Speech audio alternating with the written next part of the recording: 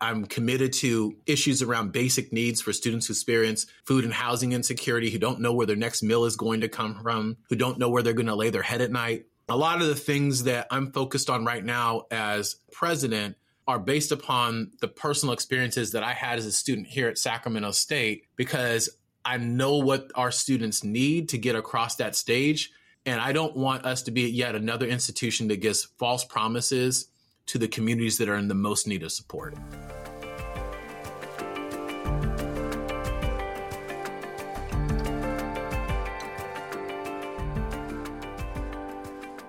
Welcome to the Nonprofit Podcast Network. Our purpose and passion is to highlight a nonprofit organization in each episode, giving that organization an opportunity to tell their story in their words to better inform and educate the respective communities they serve, as well as provide one more tool for them to share their message to constituents and donors. Hi, I'm Jeff Holden, Principal of Multipoint Content Strategies and Hear Me Now Studio. We provide this forum pro bono to help build stronger communities through shared voices and to both encourage and support the growth of local nonprofit organizations through podcasting. My guest today is an incredible individual, having accomplished much in his 41 years.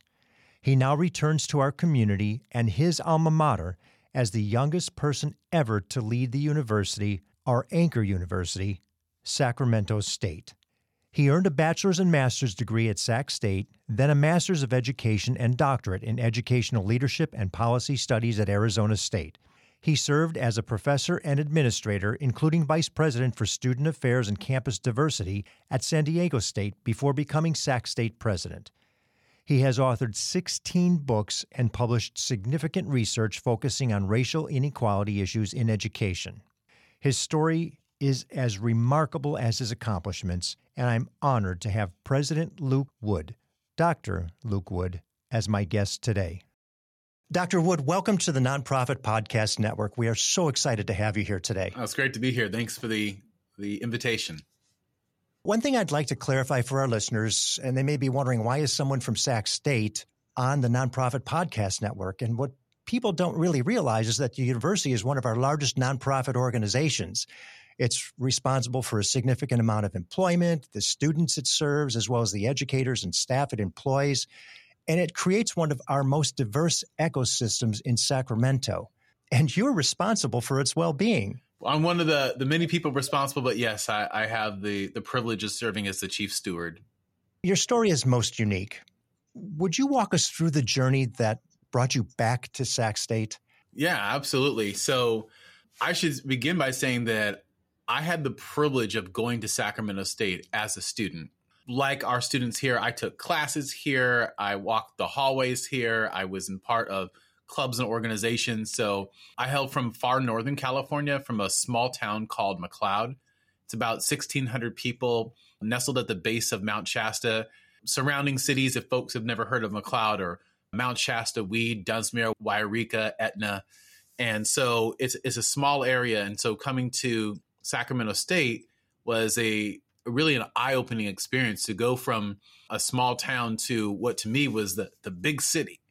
And being here for both my bachelor's degree and my master's degree, it was just an eye-opening experience. And there's things from that experience that have directly shaped how I think about what it means to be a president and the role that I have and the responsibility that I have in this role. For example, I was born while my mother was in prison. So I immediately became a ward of the court and was in the foster care system and grew up in a large foster home in Mount Shasta McLeod area, 14 brothers and sisters. The home had over 350 children who went through that home. And then across the street from us was a group home. So a foster home, a group home. And fortunately, unlike many people in the system, I did have the opportunity to be adopted in that home. And so I was foster in that home and then later adopted in that home. And so many of us were either a foster, adopt, long-term care, guardianship. That was in and of itself a very unique experience that I don't think that many people can understand. And so coming to Sacramento State, I came here having had that background and having had some of the challenges that can be associated with that background. and then becoming a student here in an environment that I immediately fell in love with. If you've ever been to far Northern California, it's basically the forest, right? And so you come to Sacramento State and you walk on our campus and it's like a park-like environment. There's trees and wildlife, and just, it's an amazing, beautiful campus. And I immediately felt like I was at home. That part of it to me was really powerful, being really close to the state capitol, the diversity of students that were here. It was immediately that I just fell in love with Sacramento State. But being a student with that background, I also had a lot of challenging experiences. You know, I was a first generation college student. I was a former foster child. I struggled with food and housing insecurities.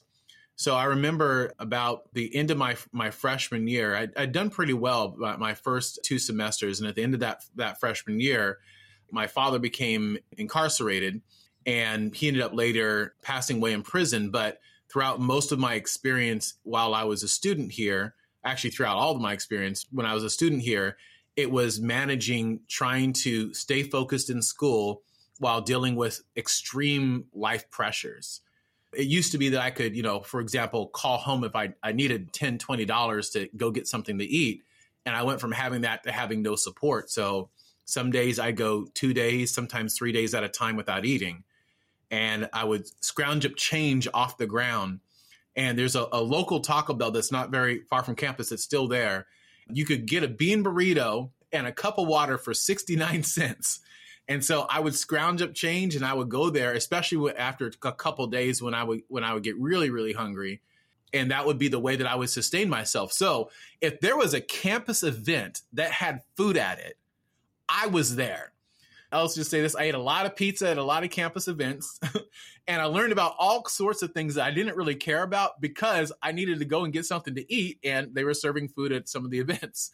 But it was even more than that, because I also struggled with housing insecurity. I would go and live in my car, live in my brother's garage. And I had really unstable living situations. My identical twin brother, he went to school here. And the year that he was student body president, he was homeless and he was living in his office on campus. And so I think about that experience with that just incredible challenge. And then I think about the experiences that many of our foster youth or former foster youth have with just being system impacted in the ways in which that is very difficult. And then, of course, dealing with, the loss of our father going to prison and eventually, again, passing away in prison and visiting him throughout the time that I was in college. It was a pretty challenging experience. And then in the midst of all that challenge, I found my biological mother. And that in and of itself I think is an interesting story. Essentially, I had tried to find her throughout my life. And it was during college that, and I was put into foster care. She had us, as I mentioned, when she was in prison. She struggled mightily with mental health, mightily with drug addiction. And she had multiple opportunities to come and take custody of my brother and I, and just never did. And all 4 of her children were either taken away or were in foster care or adopted or in some way impacted by the system. And so I had always still wanted to know, who is this individual? And one of the things that I think a lot of people who are placed into foster care, particularly those who that happens at birth, there's this sense of like rejection. And this was my thinking back then, who gives away their child? And I couldn't understand that. I do understand it now, but back then as a young man, I couldn't. And so what would happen is I would do searches online, try to find information, Yellow Books, National Search Services, couldn't find her. And then I basically was working in student government. I was making $80 a month, which isn't a lot, but I was living off of that. And I managed to save up $150 to hire a private investigator who found her in one day. In one day. That's amazing. Yeah. So what happened is I decided I'm going to go meet her. And she was living in the Tenderloin in San Francisco. I had an address and not a good phone number, but I knew where she was.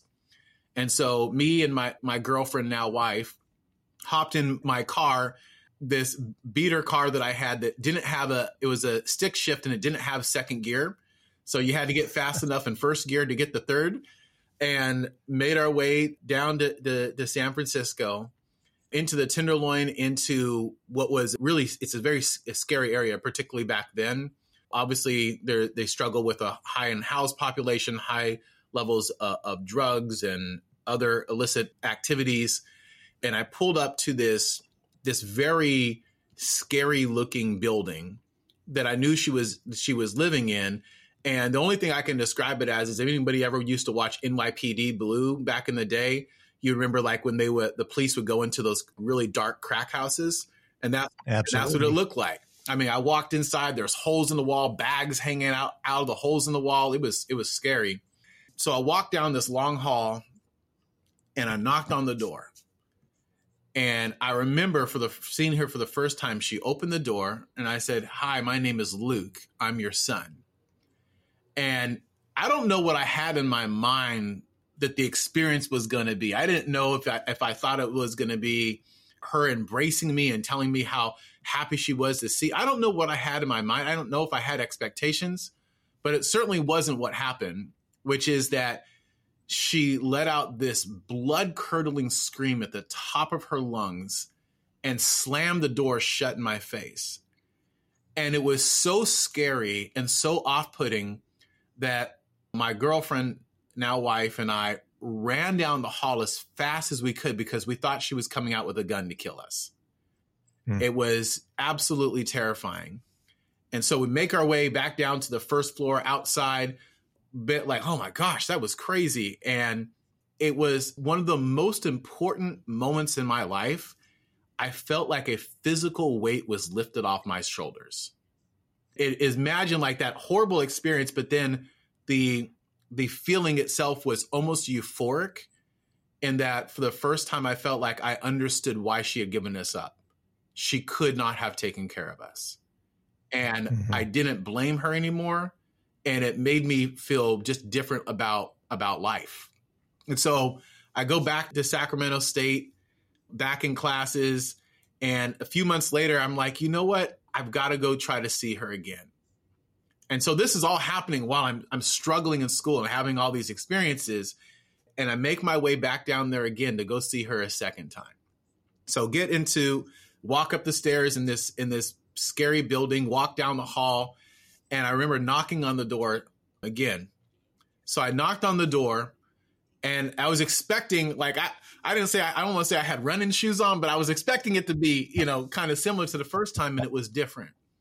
She opened the door, cracked it open. I remember her looking at me, and I got a much clearer look at her then. And I was like, I immediately saw my face in her face. And I said, "Hi, my name is Luke. I'm your son." And she looks at me and she goes, and really close, and she says, "I thought you were," and then just closes the door, doesn't slam it, doesn't scream. And I was like, oh, well, that was more positive than last time. So I had a pad of paper with me, and I ripped off a piece of paper about this size, and I wrote on it, and I wrote, "Do I have any siblings?" And I slipped it underneath the door. And then I heard some rummaging around for a few moments, and then the paper was slipped back underneath the door, and it said, "Yes." And I was like, okay, if I'm going to get information from her, I better ask questions that can't be answered in a yes or no.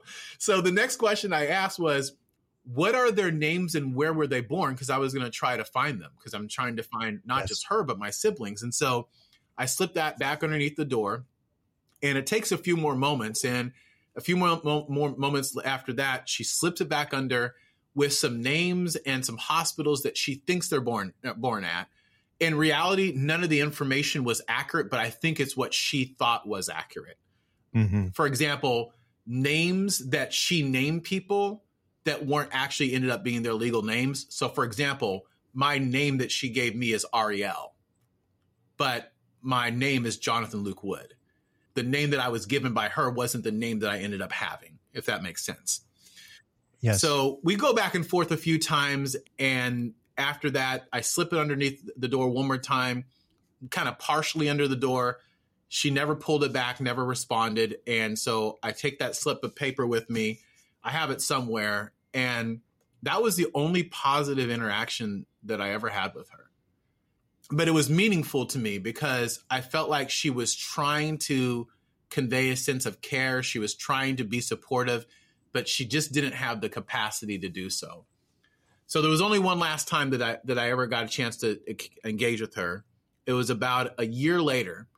Now, during that year, it was a really tough year at school at Sac State because I had to kind of have a reckoning with where I was academically. I had 11 incompletes on my transcripts because I wasn't really focused in school. I was very involved on campus in student government clubs and organizations, but what I derived in terms of learning was primarily taking place outside the classroom, and I wasn't as serious as I should have been. And during that time frame, I got far more serious about school. I started, completing those incomplete grades. I started taking classes and really just being focused in school.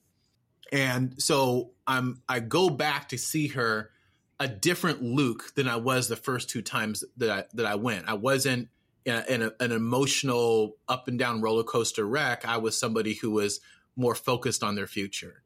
And so I travel back down in that same beater car and go see her.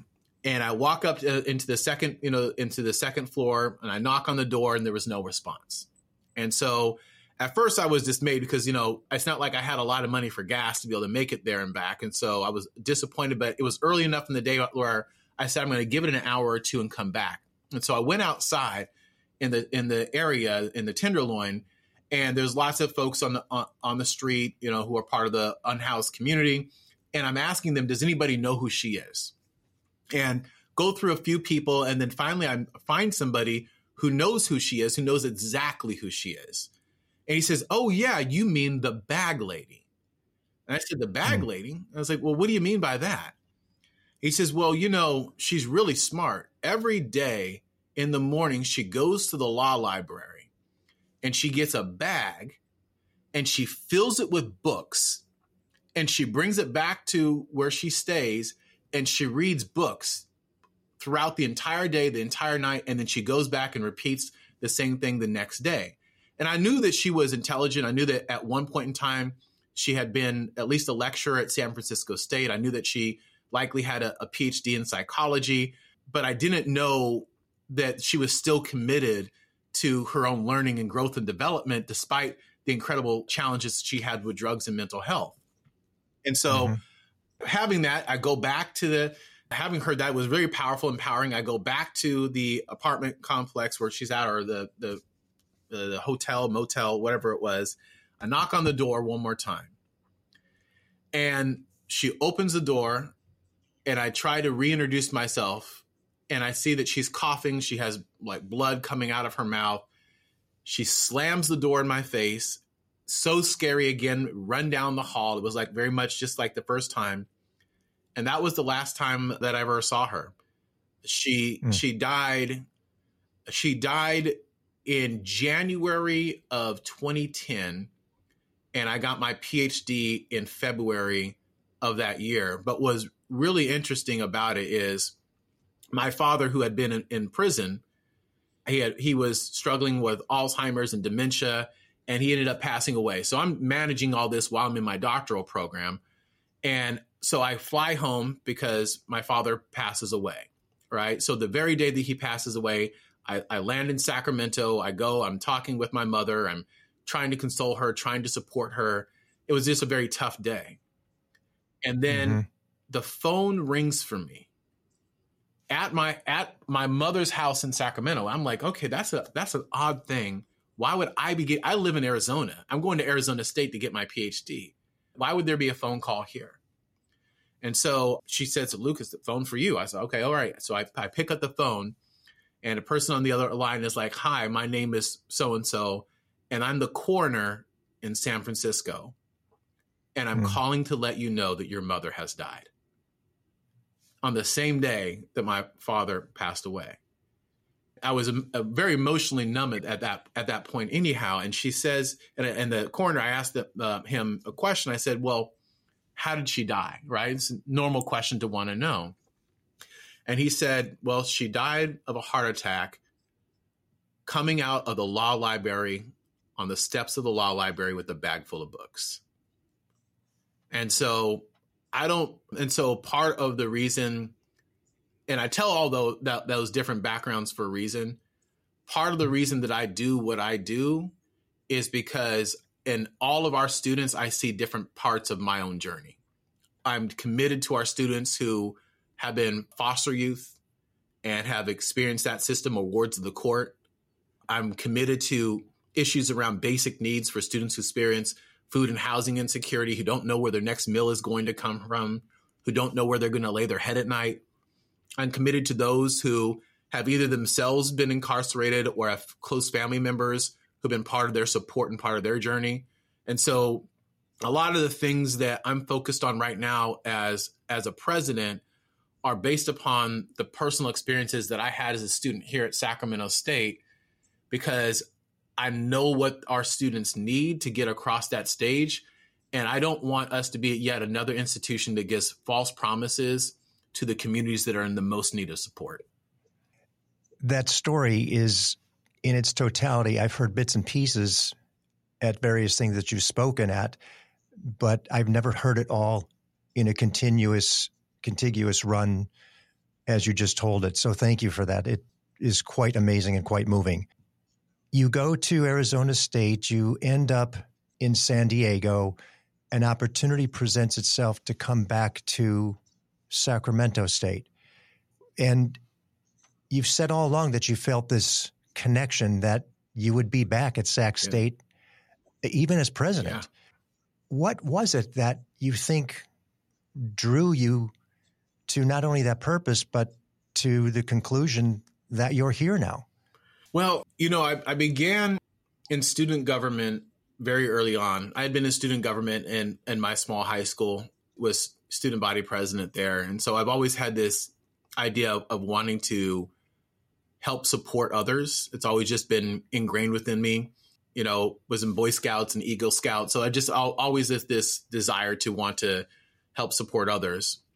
And I remember going off to Sacramento State, and I was started in this program called EOP, Educational Opportunity Program. It's a program that provides support for students who are first in their families to go to college and low income. And I remember in the first session, then they used to say this back in the day, and I think they used to think it was motivational, but it wasn't. How things have changed. But they used to have us all in the room, and they say, look to your left, look to your right. Only one of you will graduate. And the idea that they were trying to say was you got to work really hard. It's not just guaranteed that you're going to college, you're going to graduate, but it was like the worst possible message to get there. Agreed. Right. And so to me, that was actually an eye-opening, startling experience, because throughout my whole life, it had just been the conversation about you got to go to college, you got to go to college, you got to go to college. But I'd never imagined this idea that, well, wait, people go to college and then they don't finish. To me, that was just mind blowing. I didn't have a framework to understand that. And then finding out that it's not just everyone, but there's certain communities, low income students, first generation students, students of color, particularly Native American and Black and African American students, that there's challenges that they experience that don't lead them to walking across that stage at graduation. And so early on, I became really passionate with this notion that we have to create an environment where every single student has that opportunity to walk across the stage. And so my sophomore year, by the time I was in my sophomore year, I was in an elected position in student government. And anybody who knows me, you can go out and find 100 people who will tell you this. They will tell you that I was obnoxious in telling them that I'm going to be the president of Sacramento State. And it wasn't for the sake of the title, but for the sake of the impact, about what we could do to provide more support to students, to increase graduation rates, increase employability, to increase median earnings after graduation, and to just create an experience where students have more dignity. I was passionate about it. I was solely focused on it. Even in my sophomore year of college, I created a retention program with some friends where we had 30 students, and we had a coordinated effort where we provided mentoring for them on a weekly basis. We had a triage process, case management approach, assessment. Nobody's doing that as a general college student, but I was just so passionate about it that even early on, that's what I was dedicated to and focused on. And so it had always been my goal throughout my entire life to be in this role. You know, I am a religious person. I do believe that I was meant to be in this role and that it is part of my purpose in this life at this time in this season for Sacramento State, for me to be at the helm and helping to move forward these efforts. Throughout my whole life, I worked to reach this moment. And I was fortunate that I was able to do things on an accelerated timeline that's faster than what most people could do, but probably because I had a focus on what the outcome was going to be. So I became an assistant professor and I received tenure in 4 years. I became a tenure and associate professor. I, within 3 years, was a full professor. Within a year of that, was the first Black distinguished professor in SDSU's history, San Diego State's history. Within a few years after that, I was vice president for student affairs and campus diversity and held that role for several years and did some really good work at San Diego State with some amazing colleagues. And at every moment, the goal was eventually to be here. What I will say that was different than what I expected is I did not expect to be here at this moment because Robert Nelson, the president who came before me, I think did just really a marvelous job with this campus. And I was an alumni who would show up to, football games here and there and was just proud of the work that he was doing and was looking forward to seeing him continue to do that great work. His announcement that he was retiring was a surprise to me, not because he didn't deserve to retire, but because many of us didn't want him to. But then when he announced that he was going to retire, I immediately knew that I had to put my hat forward for this role. And it's hard to explain, but the minute that I submitted my application for this role, I knew that I was going to be selected. It wasn't out of arrogance, but it was just out of what I believe is divine purpose. Mm-hmm. Words I was going to use. It's divinity at work, fate. Yeah. And it certainly gives credence to the fact that once you have a goal and a purpose and focus on it, you accomplish it. And you hear so many kids who say, I want to be an astronaut. They become astronauts. I want to be president of a company or whatever it is they choose to do, a doctor, a lawyer. They focus on that and they become it. It's a little bit more difficult and challenging in a state organization, which I applaud you on because that's an incredible accomplishment, especially, at a younger age. So kudos to you. And the faith-based element, I don't think can be negated for many of us, at least. I mean, in the interest of time, I'm going to move a little bit forward. You're a scholar of racial equity. Yes. And equity is frequently spoken about at the university at all levels, as it is in the state and federal and every place we turn today. Would you explain what that means to a parent considering sending their child to Sac State? And then subsequently what it means to a student considering the university as well? Yeah. So first, let me say what equity is in terms of how we think about it. Please. Equity means that we recognize that there are some groups that have historically experienced marginalization due to systems that have not produced the same outcomes for them as their peers. And as a result, we have to be more intentional to have a heightened focus on those students to make sure that they have an equivalent opportunity to be successful. So think about it like this. If you have a building that's on fire, do you go and spray water on the whole building or the place in the building that's on fire, right? You start out where the fire's at, right? As opposed to just spraying water all over the building. And that's essentially what we do. It doesn't mean that we're not focused on the whole building, but we're focused on the area that is in the need of the most attention at that moment. And so what equity to me means is that we have this heightened focus and we have to create programs and services for our students of color, our Black students, our Latinx students, our Native American students, our Southeast Asian students, Hmong, Cambodian, Laotian, Vietnamese, our first generation students, our low income students, our undocumented students, students who have experiences that based upon extensive data show that they experience what's called disproportionate impact. Disproportionate impact is a term which means that they essentially have outcomes that are lower than that of their peers. And we don't believe that those outcomes are lower because of the students, because of their families, or their communities. We don't use the they statements and say they're lazy, they don't care, they're not really here for school. Instead, we look into the mirror and we say, what is it that we are doing or we are not doing that's resulting in the outcome disparities that we see? So it's looking into the mirror to see our own frailties as educators and as an institution, rather than looking out the window and blaming somebody else for something that our research has extensively shown is more a function of the systems themselves. What we're trying to build here at Sacramento State are systems that specifically support those minoritized student communities. We're working on a basic needs center where we're bringing in our food pantry, clothing closet, crisis managed counselors to all be in one area so that when students are experiencing what Luke Wood did, not being able to know where their next meal is going to come from, they've got a place to go.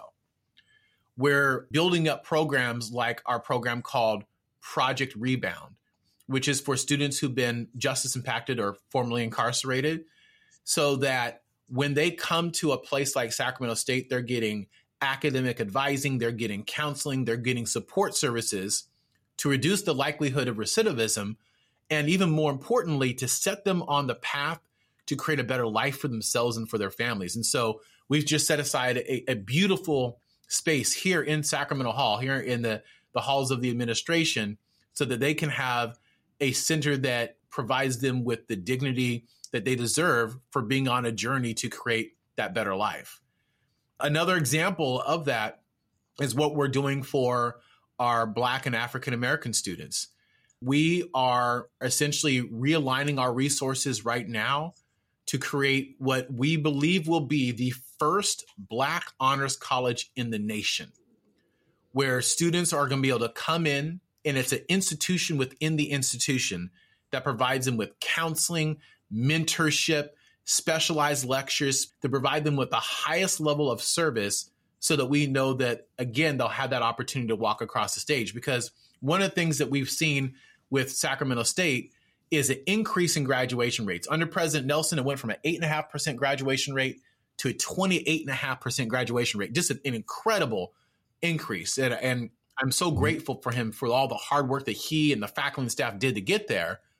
And yet, even with that essentially 30% four-year graduation rate, it's only 10.5% for Black males.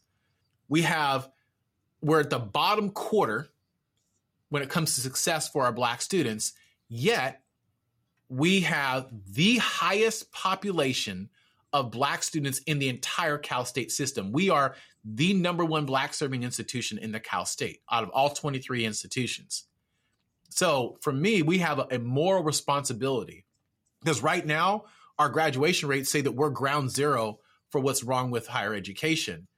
And come fall of next year, you're going to see we're no longer the problem, but we're the solution for the future. And we expect that colleges and universities across the country will follow. You've got this experiential equity that very few presidents, if any, have of universities, to where you can literally relate to what the students are going through. The programs that you're instituting are extremely relative because you've experienced them and you understand. How has that manifested itself in your relationship with the students on campus? I mean, engaging with the students is unquestionably the most enjoyable part of this job. They give me so much inspiration. I do feel like we have a unique connection. I talk about my background and my experience, right, with being a former foster child, system impacted in terms of dealing with the criminal justice system, dealing with food and housing insecurities. And let me just say, I don't actually enjoy talking about those things. I do so that the students know that there's somebody here who understands and who cares. And I got to say, I've seen that directly translate into how the students engage me. And students will regularly tell me that, you know what, I saw the thing about you saying that, you were sleeping in your car. I just wanted you to know that I'm sleeping in my car right now. And that hearing your story makes me feel like if you could do it, I can do it too. And at the same time, I don't want to have those students sleeping in their cars, right? So I want to serve as a source of inspiration to them, but I also want to be part of the solution in creating systems that prevent them from having those same experiences. And the ability for them to share that situation, whereas before, who would they have shared that with? It was an embarrassment. Now they've got somebody who's not only experienced it, but they can talk to. Yeah. Who's more like them than others.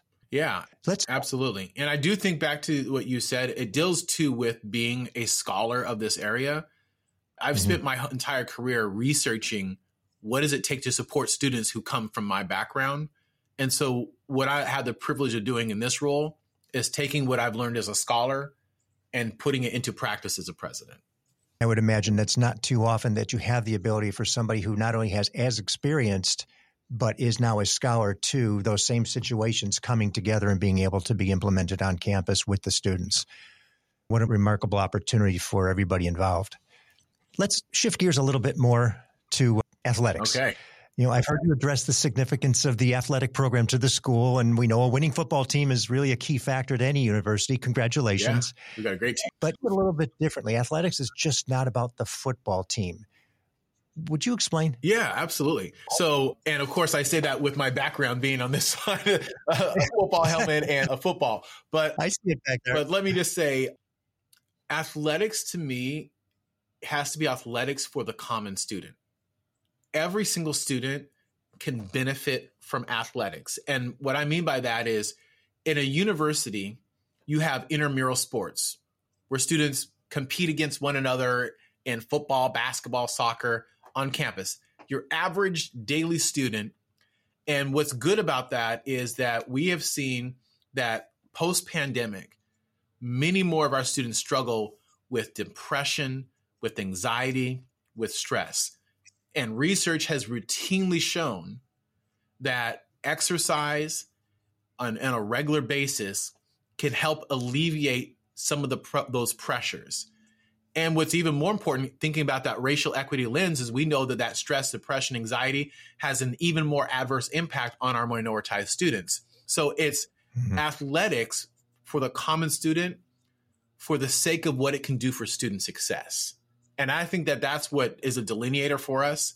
So we've got intramural sports. We have recreation sports where students compete individually, not necessarily fully affiliated with the institution, but they're students here. We have club sports where we have teams that compete against other teams at other institutions. And then we also have intercollegiate athletics. So for me, it's about an investment in athletics across the board. Intramural sports, club sports, rec sports, intervarsity sports, to create that opportunity for every student to have an experience with personal development, leadership development, to increase their confidence, to have a healthy lifestyle, because we know that those things can directly translate to more effective students in the classroom and a better ability to manage the difficulties of being a student in the common era. Not to mention greater leadership and greater roles in their communities. Yeah. I'm a big fan of holistic health. So it's mind, body, spirit. Yeah. And in many cases that doesn't happen. Yeah. Let me add something to that. Something you can't see on the screen here. But I also got these in my office too. I love it. Is that for when you're coming in for budget negotiations? They're great for budget negotiations as well. But I should say that sports is important for our students, but I also think it's important for our faculty, our staff, and our admin too. So, for example, boxing is part of my personal life. I am an amateur boxer. I've done several bouts in the past few years. I train pretty much every day. I try to spar every weekend. And I do so because when I was an administrator several years ago, I was really starting to struggle with enhanced stress associated with the job. And I needed an outlet to basically really just be able to live a better lifestyle. And there's going to kind of work on racial equity. There's a scholar named William Smith, not Will Smith, the actor, but William Smith. Mm-hmm. He's out of the University of Utah, and he's got a concept called racial battle fatigue. And racial battle fatigue says that when you're in an environment with persistent racial stress and strain, that it impacts you in three different ways. First, cognitively, your ability to process information, retain information, and your focus. Second, psychologically, constant anxiety and worrying, anger suppression, resentment. And physiologically, so physically, dealing with the inability to be able to sleep, dealing with ulcers, dealing with other health conditions that are all part of this racialized stress. And the reason it's called racial battle fatigue is that his research has been able to show that the impacts of being in an environment where racism is present are similar to the impacts of those who have been in conflict zones or in wars, those who are in armed forces, in terms of what's called combat stress syndrome. And the connection point is that when you're in an environment with persistent stress and strain, that it impacts your body in those three different ways. Several years ago, I picked up boxing, really just to lose weight, then was in the gym and saw some guys sparring in the thing. And I was like, well, I want to try that. And it just manifested into something totally different. So when I talk about the importance of sports for the common student, it's also because this was good for Luke Wood too. And I learned that I'm a better person. I'm a better husband, a better father, a better administrator, a better leader when I'm engaged in being healthy and taking care of myself. And so boxing is one of the ways that I do that personally as well. Well, so if you don't gain the respect by the title of president or doctor, you're going to get it as a result of the fact that you're a boxer. Yeah, said differently, the president's got hands, but you know. That's right. That's right. Two-part question. Expectations and gauge of success. If you were to give us a couple of the highest priorities you've got before we conclude, what would they be and what does it look like when you know you're there? The highest priority always is going to be student success. Now, for me, that means graduation rates plus students graduating with the ability to have a job and their median earnings, say 3 years after graduation. That's what I mean when I say student success. So that's always has to be our North Star, what guides every single thing that we do. So how we'll know that all of these different efforts that we put into place are successful is whether or not we increase graduation rates and those other markers of success, and we reduce equity gaps or that disproportionate impact between students and their peers. Some of the ways that we're trying to get there are around this Black Honors College, which we believe, again, will be the first in the country. And we look forward to creating a system of Black Honors Colleges across the country that serve as the new wave of efforts to support Black and African-American students, akin to what the HBCUs represented historically and continue to represent for those who are part of those institutions. The second thing that we're focused on is residential education and living. What I mean by that is what people call dorms. Like we need to have more residential living opportunities for our students. I want to be able to get to a point where every single one of our first and second year students knows where they're going to lay their head at night and where their next meal is coming from. And I know that we can get there. We've got some really creative partnerships that we're be engaging in that we'll be able to talk about hopefully in the coming months. They're going to help us get to a better point around that. But it's very important that we have residential learning. And that residential learning, we've been able to look at our data and see that when a student lives on campus, their graduation rate is more like 40% in 4 years, not 30%. So it's a big difference.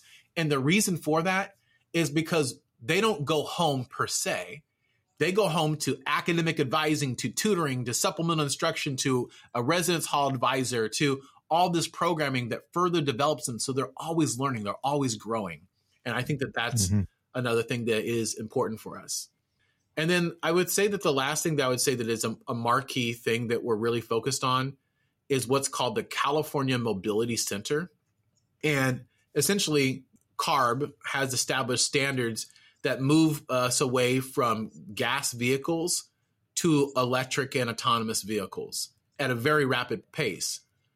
But the ability for the state and the country really to be able to get to where we need to be in terms of creating a better physical climate, in terms of global warming and some of the other major concerns of our time, is going to require us to accelerate the industry around these areas. And so we're building the California Mobility Center. It's in partnership with the Greater Sacramento Economic Council, with SMUD, with UC Davis, with the city of Sacramento. We've got 25 acres just right off of campus that we've set aside.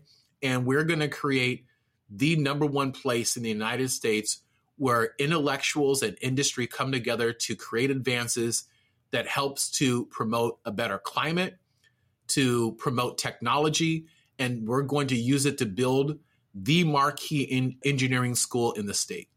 What a great statement, not only for the engineering school and for the university, but for the entire city of Sacramento. We talk about the university as an anchor university, and what does that really mean? I think those are the kinds of things that it means. It's that statement we get to make by the accomplishments and the things that we do and the education we provide. One last question. Yeah. You have got so much on your plate. You have so many things going on. What do you do to relax? Besides boxing for exercise, that is not relaxing in my mind. Well, I would have said boxing had you not said that. But what do I do to relax? I still consider myself a musician. When I was in school here, my brother and I had a band that was actually pretty well known, that we did pretty good. And in fact, we almost got signed by a record label, but that ended up not happening and ended up being on a different path. So what I do is I play a little guitar. I play a little bit of piano. There's actually in Sacramento Hall downstairs, President Donald Girth, who was actually the first president that was here when I was a student. Him and his wife donated a piano to Sacramento State. In between meetings, you'll hear the halls of Sacramento Hall filled with someone clunking their way through some piano songs that they remember, and also every now and then writing something new. I don't get a lot of time to do it, but I would say that probably in an average day, I spend 15 minutes on it, spread throughout different meetings or in between different meetings, just to give me a chance to recenter. And then I think the other thing that I would say is spending time with my family. I got 3 great kids, an amazing wife, and a pesky little dog. And so that's what gives me joy. That's what reminds me of why I'm here.